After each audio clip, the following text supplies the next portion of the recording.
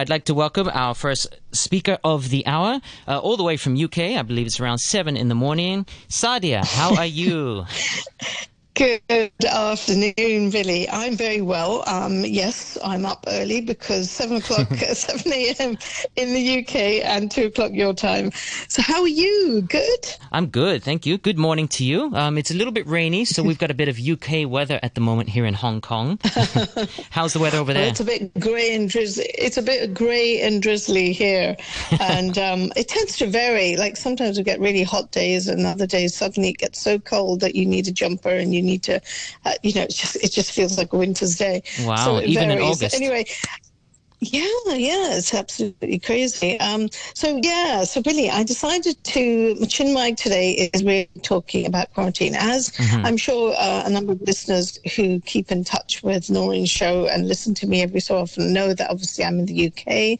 I've been in the UK since January and I was here for some surgery on my foot. And so it's been it's a kind of juggling really with this whole quarantine situation because, I'd always planned initially I was going to come back in April, but then the situation again with the whole quarantine thing and the ban on flights took place. Yep. So I wasn't able to come. Now, 7-8 months on, I am now ready to go, and I actually have a flight booked on the 22nd of August. Congratulations. It's been a bit...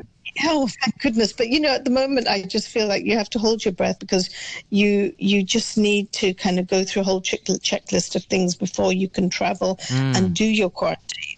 So the quarantine, as you know, the Hong Kong government recently changed the rules in that quite a few of the countries, 15 other countries now have been added to the A list. France, etc.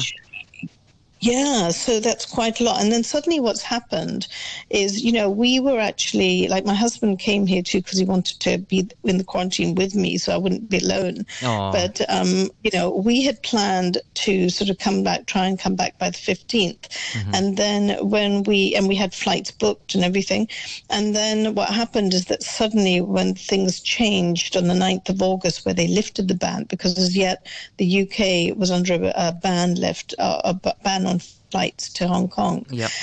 Suddenly there must have been a huge number of people who were trying to book quarantine hotels. And so then even on our day of our flight on the 15th, we couldn't find a quarantine hotel ready for us on the 16th. Wow. So I think a lot of people at the moment who are coming from all different parts are having the same problem that suddenly, they want to beat they want to get here get to Hong Kong before the 20th. Yes.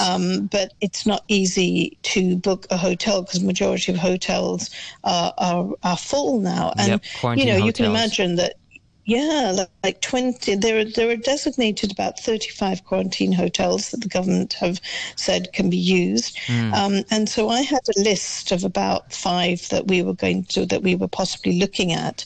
The thing is, when you're in the situation, there are a number of sort of support groups on Facebook. I think, social media has been such a great element right now to keep in touch with other people who are in the same situation. So, for instance, there's a Hong Kong quarantine support group. There's a Hong Kong hotel information and experience group. There's a Stranded in the UK group. So within those 3 groups on Facebook, there are a number of people who share exactly the same thing. And so through that, what I did before, this quarantine where we decided which hotel we were going to be in, you only have to kind of scour through some of these Facebook pages and check with reviews because quite a few people are actually in quarantine have been using hotels. And so you can actually do a certain amount of research to find out which hotel, people will post pictures of the food that they're eating, post pictures of the room they're in, and post pictures of how they're entertaining themselves or whatever. That's very, very helpful. It's like a TripAdvisor for quarantines. Absolutely. And it's been so useful. So I basically made up a criteria and I thought, right, okay, I'm looking for this, I'm looking for this. And so, but beggars can't be choosers, to tell you the truth. Yes. You really have to we want to get back because my husband's also got to get back to work and stuff. So, there are certain things that we had in mind in terms of quarantine. We wanted a wee bit space, but we've just been able to get whatever we could get hold of. And so the types of things, I suppose, when people are thinking about quarantine, the types of things that you would look at is things like the food, and whether or not you could possibly get the price, obviously, and whether there's a bit of space in there for some exercise. You can, in some hotels, you can get exercise equipment in, or on, just like a treadmill or something, and whether there are options of food delivery, whether a window can open, whether the staff are nice and polite, and and there isn't, sometimes there are windows that they say no, cannot be opened and stuff.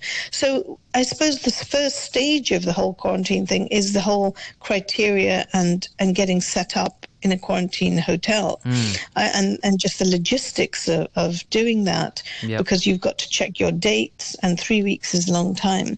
Then I suppose the second bit that I've been really thinking about constantly is, what do you need? Because you've got to remember that you are, once you go into that room for 21 days, and this is the highest ever anywhere in terms of quarantine where Hong Kong is concerned. Yeah, it's pretty rigid there. So 21 days you are in that room. Wow. So therefore, unlike when you stay in a hotel when you go on holiday, you don't have the luxury of saying, "Oh, right, somebody can come and clean the room, and somebody can do, change the bed sheets and freshen it up and things like that." So there is no contact with anyone whatsoever, and so you are in that room. It is a bit prison-like, to tell you the truth. I think even prisoners get out to stretch their legs and things like that. That's true. Even worse. Yeah, I know, it's really quite. And then you have to think about all sorts of things and think, okay, what do I need there? Like, do I need a little? I need to be able to, say, wash a few clothes. I need to maybe have some stuff where I can clean things up a little bit. I need a few snacks apart from the hotel meals that you get. So you have to kind of physically almost put yourself in that position and then think, okay, what's my shopping list? What do I need to be okay? So I've almost got, because it's my husband and myself, I've almost got another suitcase, which is full of things like a little sponge, something to clear up with. And so I'm having to think, forward and think, okay, so these are the things I need.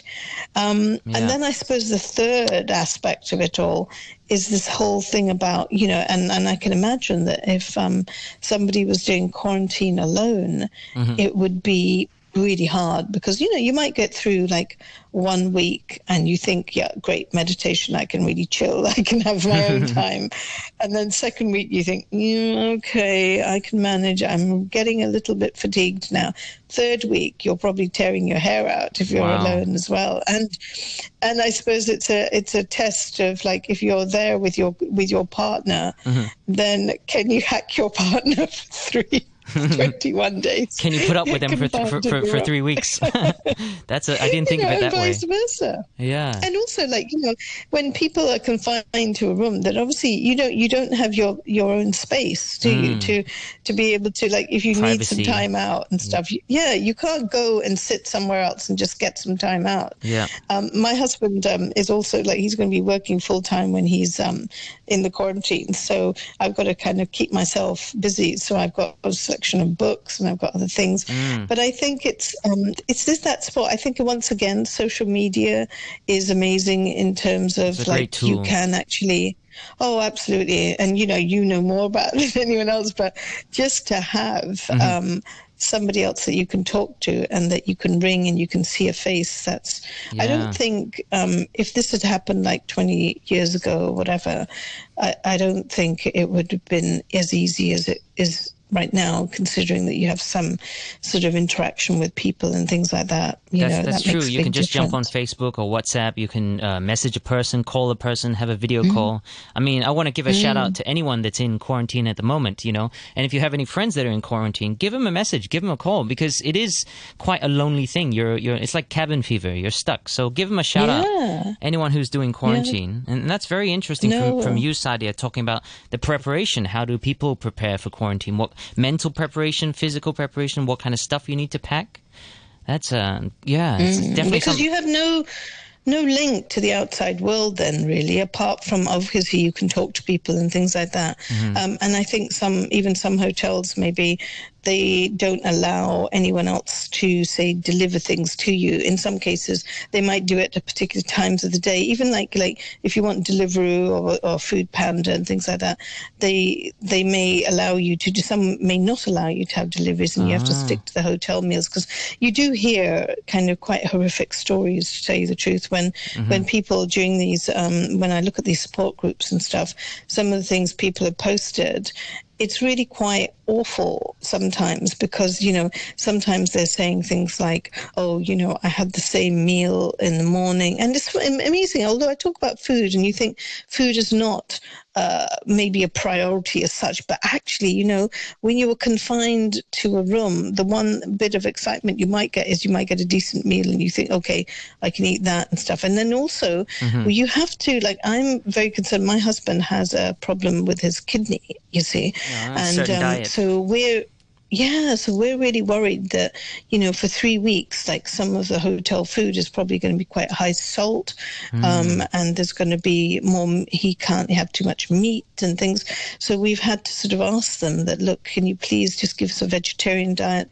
But, we can't really influence anything else apart from, we can't say, oh, give us a low salt diet or give us this, because there's a huge number of people in these quarantine hotels, and so it is a kind of mass operation to deliver this food, and people are saying things like, oh, you get the same food for lunch and then you get the same food for dinner, and sometimes it's quite late. So I mean, it feels as if sometimes that, although you are a paying guest, you are captive in terms of you really have no choice. You have to just, if you are lucky and you get a good hotel and everyone is considerate and things like that, then you are lucky. But if you end up, and obviously it depends on your budget too, that, people, it's not easy. It's 21 days. And so it sets you back financially quite a bit. And you've already been juggling with flights and changing flights and PCR tests from abroad. Like, for instance, I'm traveling by Cathay Pacific, and they're quite sort of adamant about the PCR test, where you get it done. You have to have an accreditation certificate. You have to pay for it yourself. So therefore, yes, you have to pay for it yourself. So, for instance, here in the UK, when I was checking about this, one company I got in touch with, and they said, okay, it's about £60 to have a PCR test. Yeah, for one person. Wow. And then, I booked it, and then I realized, I got a message from Cathay Pacific to say that, you need an accreditation certificate.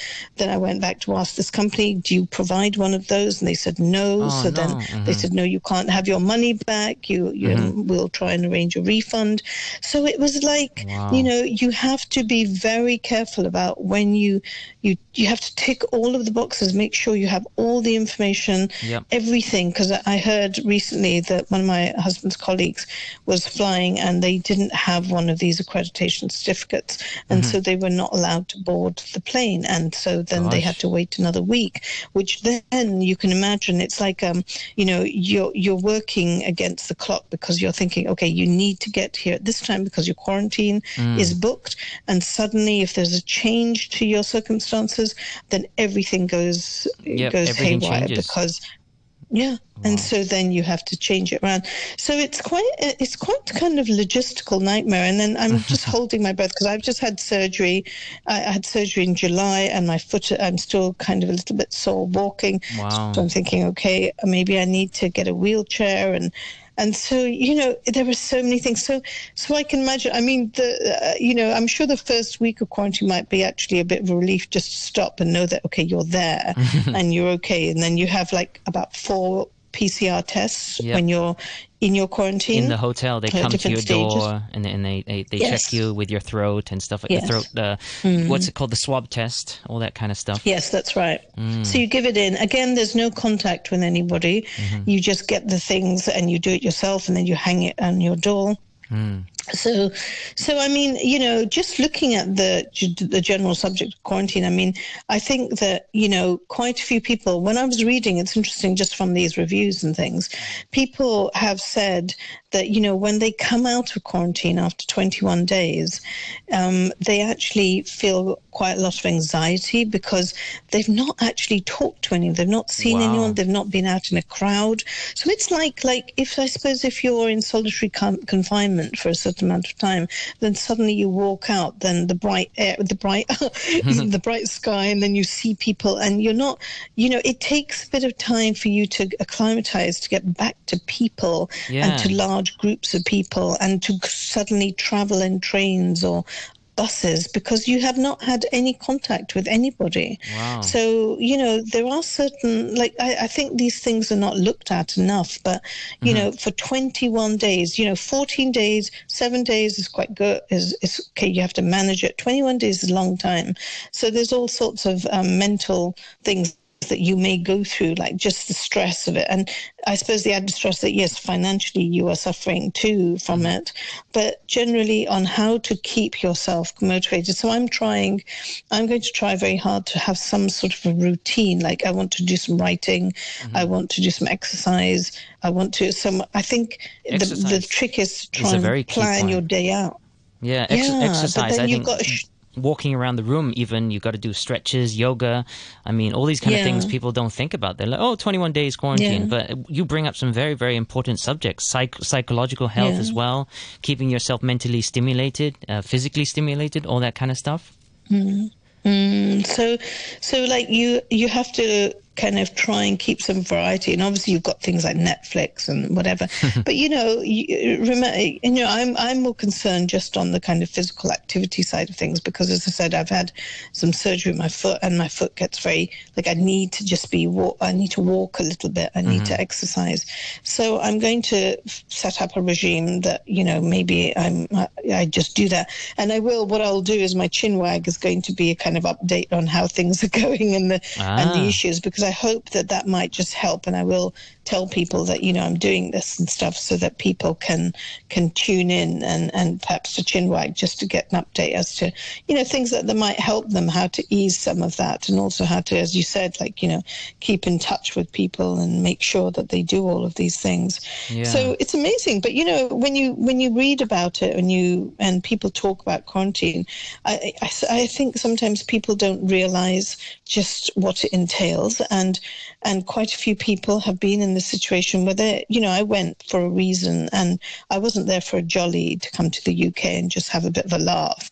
It was for a solid reason, and lots of people are in this situation now. They're stranded in different countries for very legitimate reasons. So it's not very nice when people kind of say, well, it's your problem, you decide to do it in COVID.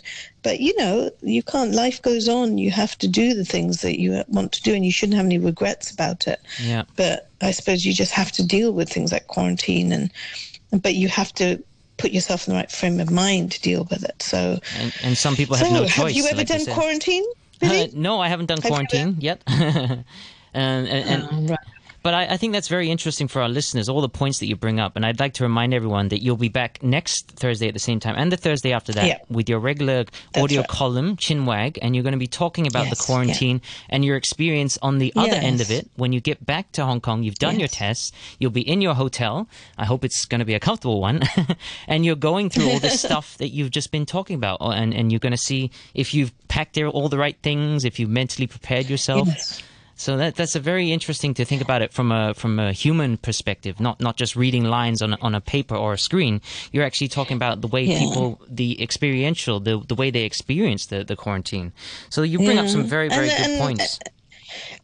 And I think it'd be quite challenging. I mean, I am at least with my husband, and we're together, and that makes a big difference. And I can't imagine too that, like, you know, if people have young children, and, you know, I think the most horrific thing for me would be to imagine doing this with young kids, because, like, how do you keep kids? You know, I think a certain part of the quarantine, they may be together. After that, they may have an option to possibly do a home quarantine, but that must be incredibly difficult to do, to keep children occupied and to explain to them why they can't get out. And, so I think that I take my hat off to any parent who has to look after children during that quarantine period, that being so long as it is, Well, thank you for those interesting points. I mean, it's really, thank you. We hear from this. So we're going to hear from you next week, part 2 of this. And good luck with your flight. And I hope everything goes well for you. Thank you. Thank you, Sadia. Thank you very much, Billy. Thank you for calling in from the UK. Bye-bye. Bye-bye. Cheers.